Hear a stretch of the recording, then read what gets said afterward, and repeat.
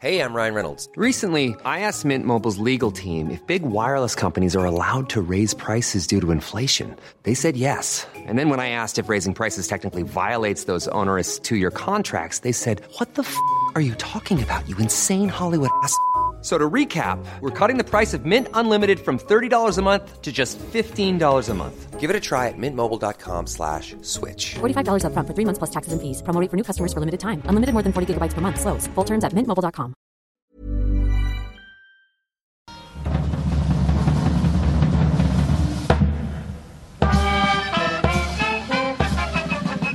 Last month, India celebrated 75 years as an independent country. To great pomp and ceremony, Prime Minister Narendra Modi inspected the guard. The Prime Minister will now make his way through the beautifully decorated Lahori Gate to reach the ramparts of Red Fort for the flag unfurling. And unfurled the national flag of India. To the tune of the national anthem and a 21-gun salute. He used his speech to say he wanted India to become a developed economy in the next 25 years. सिद्ध भारत बना के रहना है अपनी आंखों के सामने और जो 20-22 Key to that goal will be the country's conglomerates. Reliance, run by Mukesh Ambani.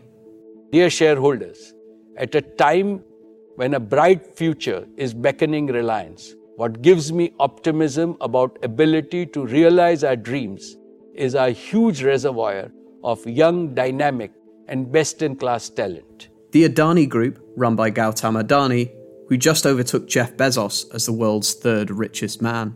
I can confidently state that we are on the cusp of one of the most extraordinary periods of growth that any democratic nation has ever known. And then Tata Sons. Largest steel works in the whole of the British Empire is the great Tata plant at Jamshedpur, which has been around since long before India's independence. Most of the subcontinent's major industries are Indian-owned. Among them, the fabulous Tata Enterprises. During the last half-century, members of this enlightened family pioneered in the development of one business after another, until they had built up the largest aggregation of industries in India. But for many years, India's prosperity hasn't lived up to its potential. Can big domestic bets by these corporate giants change the country's economy? You're listening to Money Talks from The Economist, our weekly podcast about the markets, the economy, and the world of business. I'm Mike Bird. I'm Soumaya Keynes. I'm Alice Forward. And in this week's episode, betting big on India again. First, we'll speak to the boss of Tata Sons to find out why he stopped looking abroad for growth. Currently, if you ask me, most of our capital is going in India. Then we'll head to Western India to find out more about the country's surprisingly robust green energy transition. We've seen a massive ramp up of renewables in wind and in particular of solar. More new solar has been added in about the last 15 years than we've seen in Australia, Britain, and Netherlands combined. And we'll ask, will this finally be the year that India's promise turns into reality? You might not get the results that you got in Japan in the 50s or in China maybe in the 1990s, early 2000s, but you're seeing very, very powerful growth.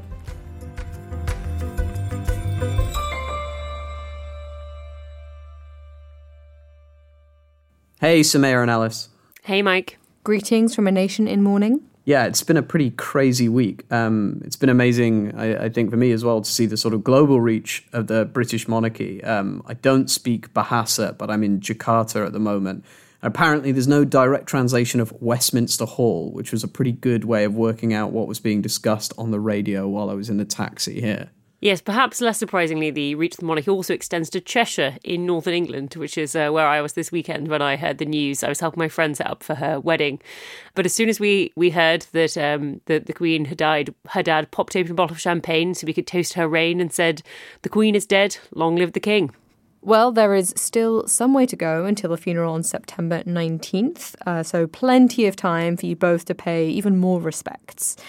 But until then, shall we get on to today's episode? Yes, let's. We are heading to India this week and breaking with our run of incredibly grim subject matter to take a look at one bright spot in the world economy this year. It's a country that's recently overtaken Britain to become the world's 5th largest economy. To find out more about what's powering its growth, we're joined this week by Tom Easton, our Mumbai bureau chief. Tom, hello. Hi. Yeah, it's really a pleasure to talk with you. So tell us a little bit more, just as background, about India's economy right now as you see it. What's the situation coming out of the pandemic for those who haven't been paying close attention? Well, India is demonstrating very, very strong growth. The last quarter was approaching 15%, I think, GDP growth. And you could say that's from a low base effect, but I think most people expect the growth for the year will be about 7%. It's second in the world only to Saudi Arabia, which has a far less diversified economy and it's tied to petrol prices.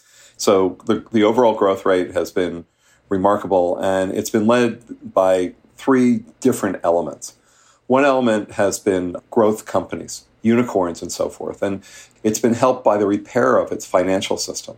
And lastly, it's been helped by the move of some ginormous companies. 3 in particular. Reliance, owned by a man named Ambani, the Adani Group, owned by a man named Adani, and lastly, and perhaps most importantly, by Tata. Now, you've written previously about this ambition that India can become more of a manufacturing centre and critically a place with higher rates of corporate investment. That's something that the country has struggled to foster before. Why is that? So I think India is pursuing a different philosophy of manufacturing growth. Importantly, it has shifted the emphasis on who should be doing it from state-controlled companies. And I think the new philosophy has been to really focus on a handful of gigantic companies. And India is doing 2 things, maybe 3 things. For one, they're helping them. How are they helping them? They're giving direct financial benefits in terms of production-linked incentives and so forth. They're expediting approvals, which in India is fantastically important because it has historically been a country swaddled in red tape. And they're creating often impediments for imports. So they're making it easier to produce inside of India and creating a lot of incentives to do so, and making it difficult to create outside of India and import into India. And, it's a controversial way of going about economic development. But so far, it seems to have traction with this handful of very, very important companies. They are investing very, very heavily. Right. So you mentioned those important Indian conglomerates, Reliance, run by Ambani, and the eponymous Adani Group, both of which kind of get the most attention, the most drama. But the biggest company in India is, of course, Tata. It employs almost 1 million people, and it's in some ways the ultimate survivor. One stat that stuck with me from your reporting was that in terms of firms today worth over $200 billion that are still independent, Tata is the oldest, founded in 1868. Clearly, it's managed to adapt as India has changed. But what is it doing now? So Tata is present in this resurrection in numerous areas of the Indian economy. In manufacturing, it has a huge complex that's going up in Tamil Nadu, which is a state in southern India. And if you were to drive through Tamil Nadu, and I spent 40 hours driving through it, you see something that I think you would have recognized in Shenzhen maybe 20 or 30 years ago. You see all sorts of factories popping up from the ground, and they're coming up very quickly.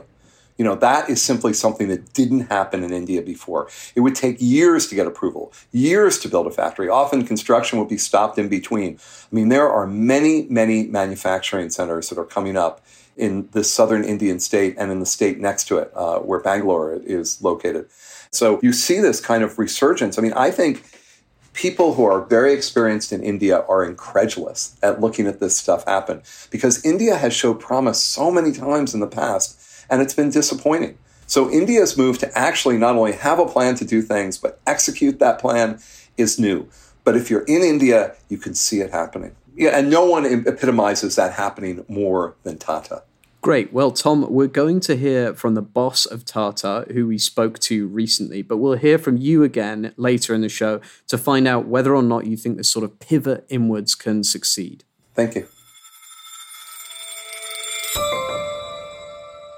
So, Alice and Sumaya, before we hear from Natarajan Chandrasekaran, who I spoke to earlier this summer when we were both in London, quick quiz. What does Tata actually make? Cars? I think it owns Jaguar Land Rover, right?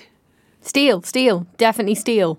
These are both correct answers, but unfortunately marks off for only getting about a tenth of what Tata actually does.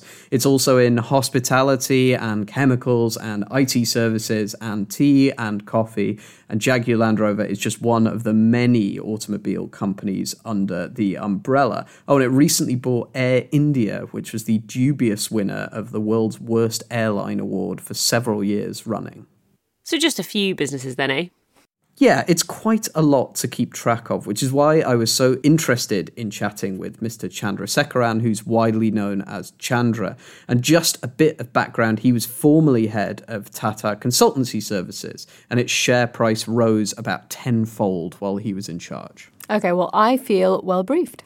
Well, without further ado, Chandra, very good to have you here today. Very nice to meet you. Thank you for having me. So you became executive chairman in January 2017. By the calculation of my colleagues, the market capitalization of the listed companies under the Tata umbrella has gone up from something like a little over $100 billion to $269 billion since then.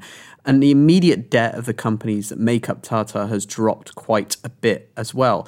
And what were the sort of challenges for Tata at the time you came in 2017, and how would you frame where the company is now? When I look back, I think we had challenges in terms of the balance sheet of many of these companies because we were highly leveraged at that point in time, and some of these companies were not profitable. And we had to address the balance sheet issues of many of these companies, whether it is Tata Steel, Tata Motors, Tata Teleservices, Tata Power. And we need to also make a transition in all these companies towards the future. For example, in automobile, we had to resolve the issues related to the passenger car business in India, which was hugely loss-making and the market share was going down.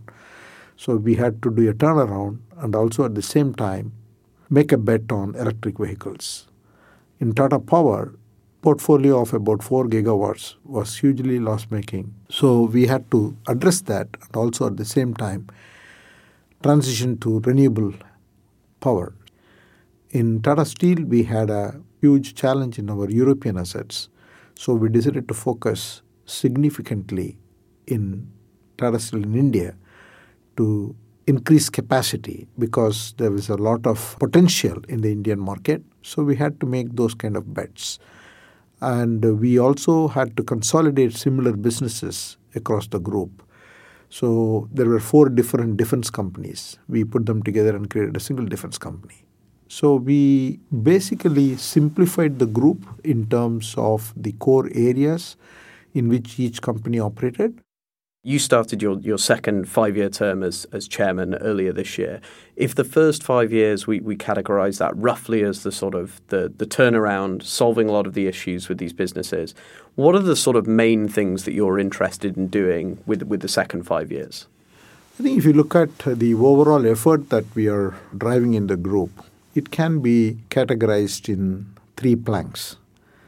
The first one is strengthen the core. Second one is transform the core across digital transformation, sustainability transition, supply chain resilience, and health, wellness, and safety focus. And the third plank is create businesses for the future. I would say the strengthening the core part of it is by and large achieved. While each of these companies have a high aspiration in terms of growth, for example, Tata Motors has a huge plan to grow in the electric vehicle segment. Tata Power has a huge growth plan, and by 2030, more than 70% will be renewable energy. So like that, each of these companies have got a huge aspiration, but all that cash flow to support this growth will come from the companies.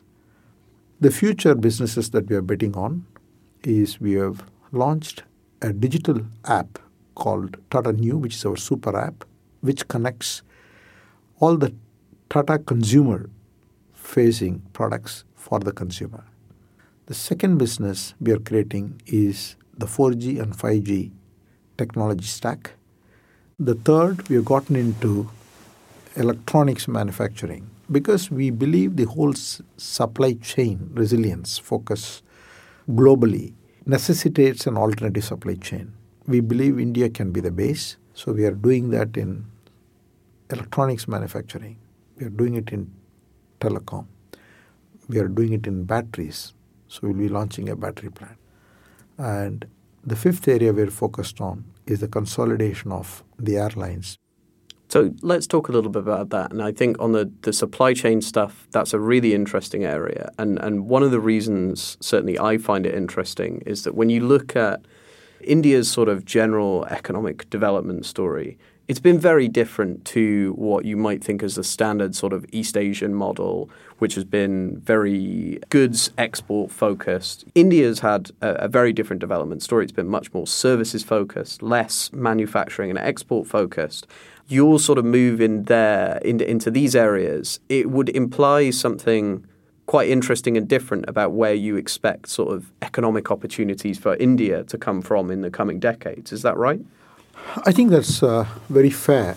But if you look at the Indian market, I firmly believe this is going to be India's decade. While this is something that has been said before, I think the signs, at least I see within our group, the demand both for consumption as well as for infrastructure-led growth is pretty significant. We are seeing this demand not only in Tier 1 cities. We are seeing significant amount of demand in Tier 2, Tier 3, Tier 4. This clearly validates 3 or 4 core themes: the rising middle class and the aspirations of people and more formalization of the economy. All of this is happening. So we want to participate in that growth. In addition to that, the point that you made with regard to the supply chain, it is real. Globally, the geopolitics as well as the crisis we saw during the pandemic has demonstrated that the supply chains purely created for efficiency could pose a problem. So we see this as a significant opportunity. I think the global supply chains will be built, rather rebuilt, and there will be opportunities. I actually wanted to ask on the question of the sort of more technologically advanced things that the company's moving into. How quickly do you think these might be sort of major portions of Tata Sons' total revenues? It's very difficult to say because I don't want to say that the remaining businesses should not grow, because all these businesses are going to be future businesses. Because by 2030, our EV vehicle sales will be the significant portion of the overall passenger car. We are also pivoting the commercial vehicles to both electric trucks and in the future hydrogen-based buses. So the good thing is when the transition is complete to electric vehicles, these businesses will be totally new businesses. They won't be the old businesses. We have said that 70% of our energy business will be renewable energy business by 2030. I personally believe we will beat that target. So again, that business, while today looks like a traditional business, will be totally a new business. And as one sort of final question and thought from me is, if you look at the purchases Tata has made and you look at the approach, it does seem to be more domestically focused than it was, if people remember, sort of 10 years ago. Is the future for Tata mostly in India? Currently, if you ask me, most of our capital is going in India. This is not to say that we will not do business elsewhere. If there is a right opportunity, we will do. We are a global business house. If there is a right value proposition like business opportunity, we will just definitely do it because we can run global businesses. But it has to make business sense, right returns, right areas. So we'll be on the lookout. But definitely India is a big focus. Okay. Chandra, thank you very much for making the time to speak to us. Thank you. It was my pleasure, Mike.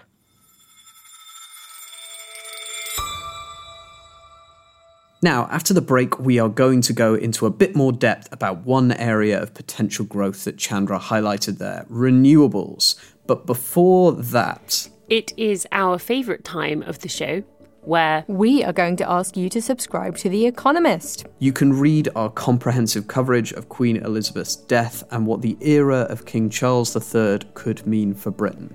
Listeners can get a great introductory offer at economist.com/podcast offer. If you are already a subscriber, thank you very much. You should consider signing up to our newsletters.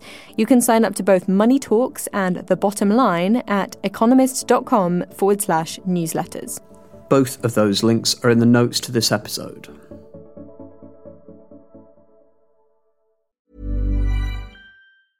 Ryan Reynolds here from Mint Mobile. With the price of just about everything going up during inflation, we thought we'd bring our prices down. So to help us, we brought in a reverse auctioneer, which is apparently a thing.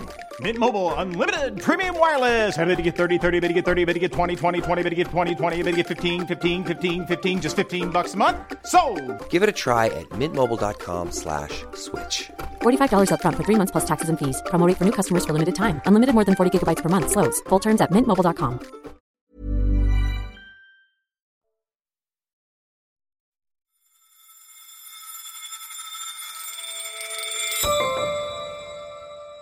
Chandra said earlier that 70% of Tata's energy business could be from renewables by 2030, which would be a huge shift. Helping us put some of this in context is Vijay Vaidheeswaran, The Economist Global Energy and Climate Innovation Editor. Vijay, welcome back to the show. Great to be with you. So we heard a little bit from Natarajan Chandrasekaran there, and one of the main areas he spoke about was renewables. I think that most people might have an impression that India is a sort of laggard in this area overall. How fair or unfair is that reputation? Well, it's certainly true that the biggest source of energy that comes to the power sector is coal, the dirtiest and most greenhouse gas intensive. So India is not a global pioneer like Denmark with wind, let's say. However, we've seen a massive ramp up of renewables in wind and in particular of solar.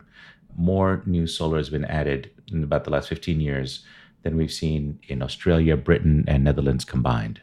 So what about outside of Tata? When you look at the other really large Indian conglomerates, what's going on with them in this area? So you find that there's a bit of a gold rush that's beginning to happen in the renewable sector. The reasons for this are pretty plain. One is that fossil fuel prices have skyrocketed, particularly imported natural gas, but that of coal as well. But you also see that the cheapest way to create new power, thanks to the declining cost of solar, is renewables, in particular with the new solar photovoltaic. And the third factor is that India, it turns out, maybe half a dozen states in India have very, very high quality potential. That is some world-class capability to produce solar because they're sun-drenched. And in some places, like in the Kutch region of Gujarat, also have very strong winds that complement that. That makes it less of a risk, meaning it complements the sun in the day with the high wind in the evening and so on. So for these reasons, what you're finding is that a couple of the biggest business houses in India, one run by the Ambanis, which is known as Reliance, promised to pour in tens of billions of dollars into this area. And Adani Group has already started a very impressive manufacturing and ambitious clean energy complex that I went and visited on my trip. It's in a place called Mundra, which is India's largest port, not too far from Mumbai. And on my visit there, I saw not only India's largest coal importing port, a traditional kind of heavy industry port, but how the company is transforming it into now becoming a big cluster for solar manufacturing, wind turbine manufacturing, and soon to begin electrolyzer manufacturing to make the machines that will create green hydrogen. Now, hydrogen is an area that Mr. Chandrasekaran mentioned. I think that's an area that some listeners might not be as familiar with how that works as they will be with wind or solar. You've pointed out that there's some particularly interesting innovation going on there in India. Tell us about that. Sure. First thing to say is hydrogen is not an energy source. It's an energy carrier or fuel. So like electricity, you have to make it from something. There isn't a magical pot of hydrogen waiting in the middle of India to be discovered. So typically it's been made from fossil fuels. The world uses lots of hydrogen today. India is the third biggest user of hydrogen in the world already. And it's used in things like petrochemical refining, making fertilizer, for example, and various other uses that are typically heavy industry. And it's very dirty at the moment, the way it's made. What India is hoping to do, and now has quite a strong set of policies to encourage the development of, is renewable energy-based hydrogen. You can substitute the hydrogen that's made from fossil fuels and instead make it from renewables. And that would have a couple of benefits for India. Like what? One, of course, again, you reduce the import tab. That's very important to the government. And that gives a pragmatic reason to think this might happen. This isn't just about pandering to the green crowd or trying to do some virtue signaling. This is cold hard cash as far as the Indian government is concerned. The second point is that India really sees the opportunity to create a domestic industry in this area to make both the hydrogen but also the technologies that are related to manufacturing of hydrogen. There's an equipment called electrolyzers that are used to convert clean energy into that hydrogen, to crack water, split the hydrogen and the oxygen into constituent parts. And that technology is not that complicated. And so that gives a great opportunity for Indian companies that have excellence in power electronics and software and sort of mid-level frugal engineering. We're seeing clusters develop. A city of Pune, for example, which is a regional city in northern India, which is already an auto parts cluster, has done quite well. I met with Siddharth Mayur, a dynamic entrepreneur who runs H2E Power and Homi Hydrogen, firms that produce electrolyzers, fuel cells, and other clean energy kit. It was Diwali, I think, October of 2009. I had called my grandmother to exchange greetings. She said we had wonderful Diwali, but we didn't have electricity. We did it with candles. So that actually changed the course of my life. I was never into electricity or electrical or hydrogen or fuels. But that night I could not sleep. I didn't even eat food for Diwali. And I said, 25 miles away, our family is living in abject energy poverty. So thought of doing something. And since then we've developed fuel cells. We've commercialized them. We've developed electrolyzers. And by next year, we'll be able to deliver completely Indian-made electrolyzers. Everything has to be made here. I think by end of next year, at least 98% of the components will be made in about 200 or 300 kilometer periphery from where we are sitting.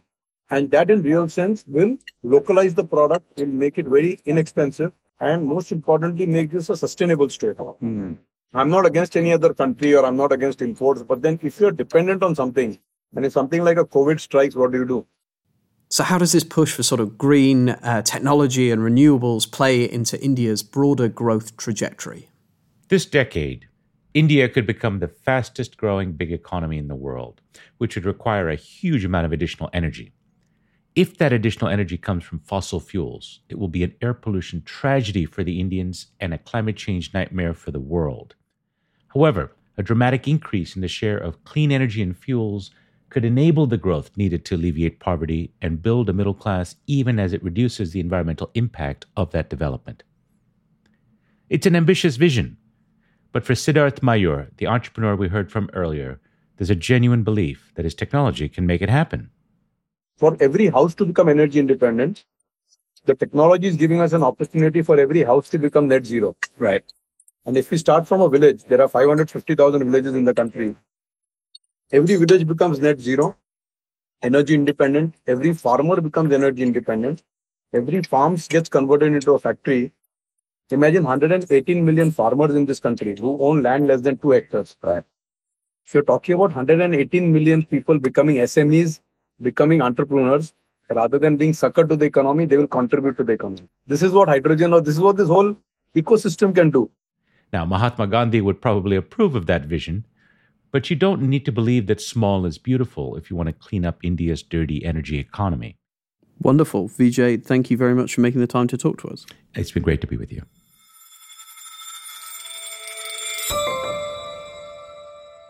So we've heard about how the country's biggest businesses are now once more looking inward for growth, and some areas where that growth could come from, like renewables. But because this is Money Talks, we've got to look at some of the potential obstacles. So I wanted to bring Tom back in. Now, Tom, we've heard a lot about Tata's ambitions and about what the broader ambitions of India Inc. are in things like renewables. They seem to have some quite sprawling objectives. Do you buy the hype?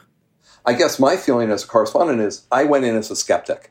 And I come out of a Western tradition where simplification is very, very important, where companies are constantly spinning things off as much as they acquire them.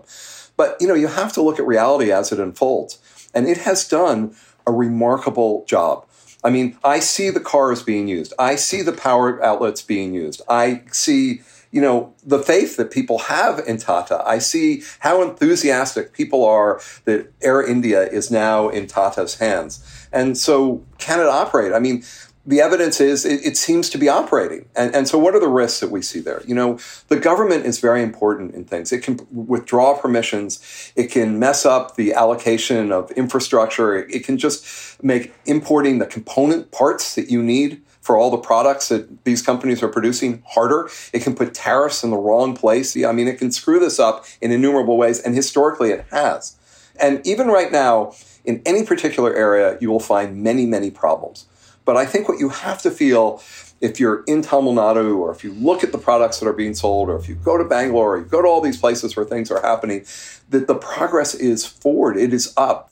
Yeah, absolutely. And I think on the subject of journalistic positivity, this will be the sort of first positive episode of Money Talks we've probably done in about 3 months. It's all been sort of relentlessly grim for a long time. So it's a nice step change. What I want to know as the sort of final question, Tom, and it's a crucial one, is all of this sounds super optimistic. And the big question I'm left with is, you've seen a rapid rate of growth in the Indian economy recently. Is this the sort of trend where you might actually see a sort of sustained higher rate of growth for the Indian economy going forward than the one that we're used to? Yeah, so they used to say there was something called the Hindu rate of growth, I guess, that was 2% a year, this desultory, painful process that just didn't produce anything. And, the world economy is slowing, and that has to have other effects on India. But let's talk about a rate that's possible. Let's talk about in excess of 5%. That is not necessarily extraordinarily fast for an emerging market, but that's an incredibly fast rate for the world. Is that possible? That is possible. One of the problems India is facing right now is the head of Wipro, that's a large IT consultancy, says it's cheating that many of his employees are now taking on 2 jobs. Or more jobs. And you could be sympathetic with his complaint and yet still awed by, in the rest of the world where people are saying, is anyone going to return to work? Where in India, you have this large population that wants more than one job. There are still more hurdles to doing anything in India than there are in so many of the countries that I visit. But the people there are eager to overcome those hurdles. So yeah, I'm optimistic that you might not get staggering rates of growth. You might not get the results that you got in Japan in the 50s or in China, maybe in the 1990s, early 2000s, but you're seeing very, very powerful growth. Wonderful. Well, on that, very rare Money Talks optimistic note, thank you, Tom, very much for joining us indeed. Yeah, it's really a pleasure. I think you should relocate to Mumbai, and you're always welcome. Great. Thanks, Tom. Take care. Bye-bye.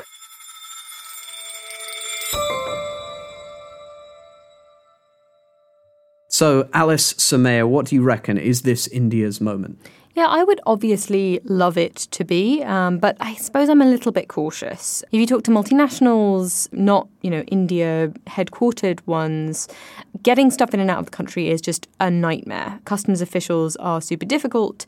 And if you're thinking about moving complex electronics production into the country, you do have to import some components, and the paperwork and the uncertainty associated with those supply chains makes that just really quite difficult. I also heard about a scheme that the government used to try and encourage production in India. There were these production subsidies linked to growth in output, but then heard that there was some uncertainty about whether, even once the government had announced this scheme, whether they would actually pay the money out.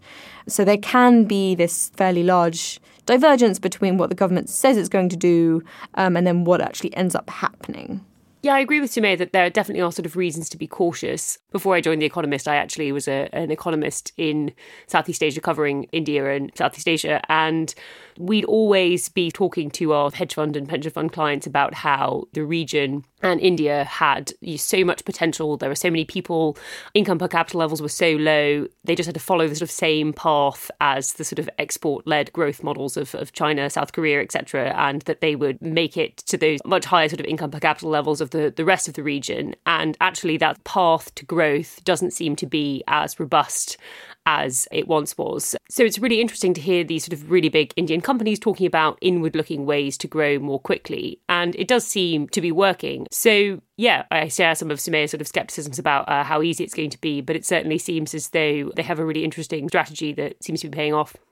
One other thing to mention, which we haven't touched on, is the role that politics plays in all of this. Beyond the Indian government support of Tata and the other conglomerates, Mr. Modi's BJP has secured power for at least another couple of years. That's allowed it to pursue its economic policy, but it's also allowed it to pursue the discrimination policies against India's Muslim minority. The risk is, if this sort of thing continues, it could lead to a stigma that impairs India's ability to access Western markets, its appeal as a destination for foreign investment. And that could be destabilizing at home. So with that appropriately gloomy note of caution, should we now move to our stats of the week? Yes, I will go first. I have deviated from my usual tactic of doing irrelevant stats that are also quite cheerful to do a sort of miserable and relevant one this week. My stat is minus 0.8 percentage points, which is the fall in American house prices month on month in July, according to one of the sort of house price series compiled by Black Knight. And it is the biggest decline in US house prices since 2011. So this comes obviously on the heels of sort of several years of really, really rapid price growth and seems to suggest that very high interest rates are really starting to bite in the US. Okay, very gloomy. I'm going to add to that.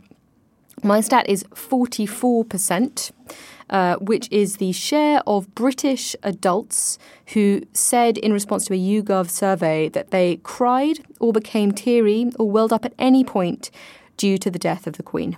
Truly a nation in mourning. What were the other splits? Everyone else said they didn't care, or they just didn't cry, or was it? So 54% said that they physically had not cried. 2% said they didn't know, which is slightly odd. Well, for some Brits with a sort of very stiff upper lip, it may be such an unusual occurrence that they're a little bit unable to tell whether they're crying or not. For my statistic this week, I have gone with minus 10.3 million. And before Alice accuses me of depreciating my number by putting it in a weak currency, that is in metric tons, so it is heavy. It is the shortfall in Chinese liquefied natural gas imports this year. So that is an absolutely huge drop. It's about 20%. In the first 8 months of the year, China imported 20% less liquefied natural gas than it did in the first 8 months of last year. So there's a sort of paradox here of the fact that this is actually weirdly helping the rest of the world because of the massive shortage of LNG elsewhere. Well, thanks, China. And speaking of thanks, our thanks this week go to Natarajan Chandrasekaran. And thank you for listening to Money Talks. Don't forget to rate and review us wherever you get your podcasts, and you can always write and send statistics just to me at podcasts@economist.com. Today's show was produced by Marie Keyworth. Our editor was Kim Gittleson. Our sound engineer is Nico Raufast. I'm Sumaya Keynes.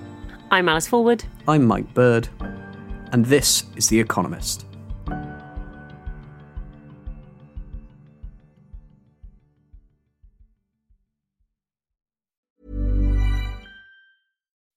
When you make decisions for your company, you look for the no-brainers. If you have a lot of mailing to do, Stamps.com is the ultimate no-brainer. Use the Stamps.com mobile app to mail everything you need to keep your business running with up to 89% off USPS and UPS. Make the same no-brainer decision as over 1 million other businesses with Stamps.com. Use code PROGRAM for a special offer. That's Stamps.com, code PROGRAM.